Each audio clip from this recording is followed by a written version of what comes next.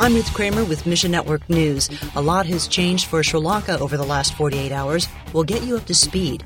Plus, more details emerge from the assassination of former Japanese Prime Minister Shinzo Abe.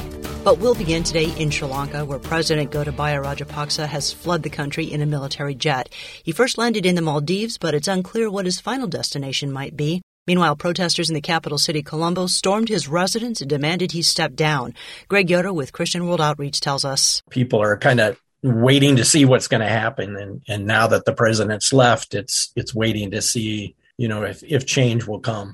From what I understand, they didn't leave the places they raided. They stayed there until he did leave or resign.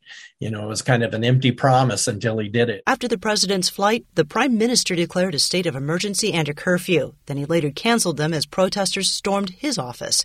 Out in the villages where CWO serves widows and orphans, things remain quiet.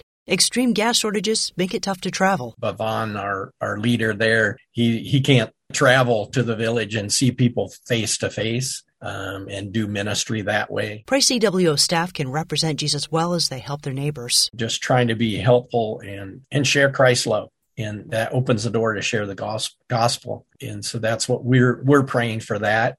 Pray for peace, that things will stay calm. Meanwhile, the fight for civilian rule continues in Sudan. The current ruling general, Abdel Burhan, dissolved a traditional military council on Monday, voicing support for democratic rule. John is a gospel worker focused on Sudan. Are they serious, or do they want the appearance of civil rule so that they can stay off of economic embargoes, all of those kinds of things? That's the question. Protesters aren't convinced, and they remain in the streets despite threats and crackdowns. They're really not a lot farther down the line than they were when they removed Bashir.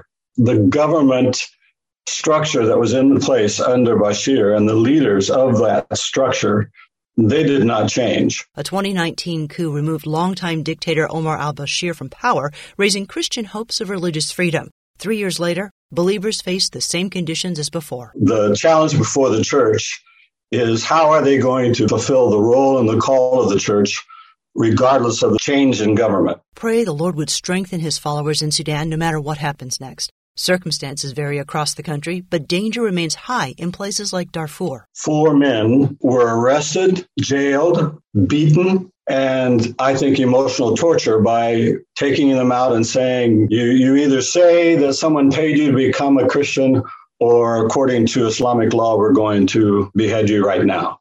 And deadly details are emerging in Japan. The man accused of killing former Prime Minister Shinzo Abe last week is undergoing extensive mental health tests. He told investigators his mother joined a cult called the Unification Church and bankrupted the family by giving to this cult.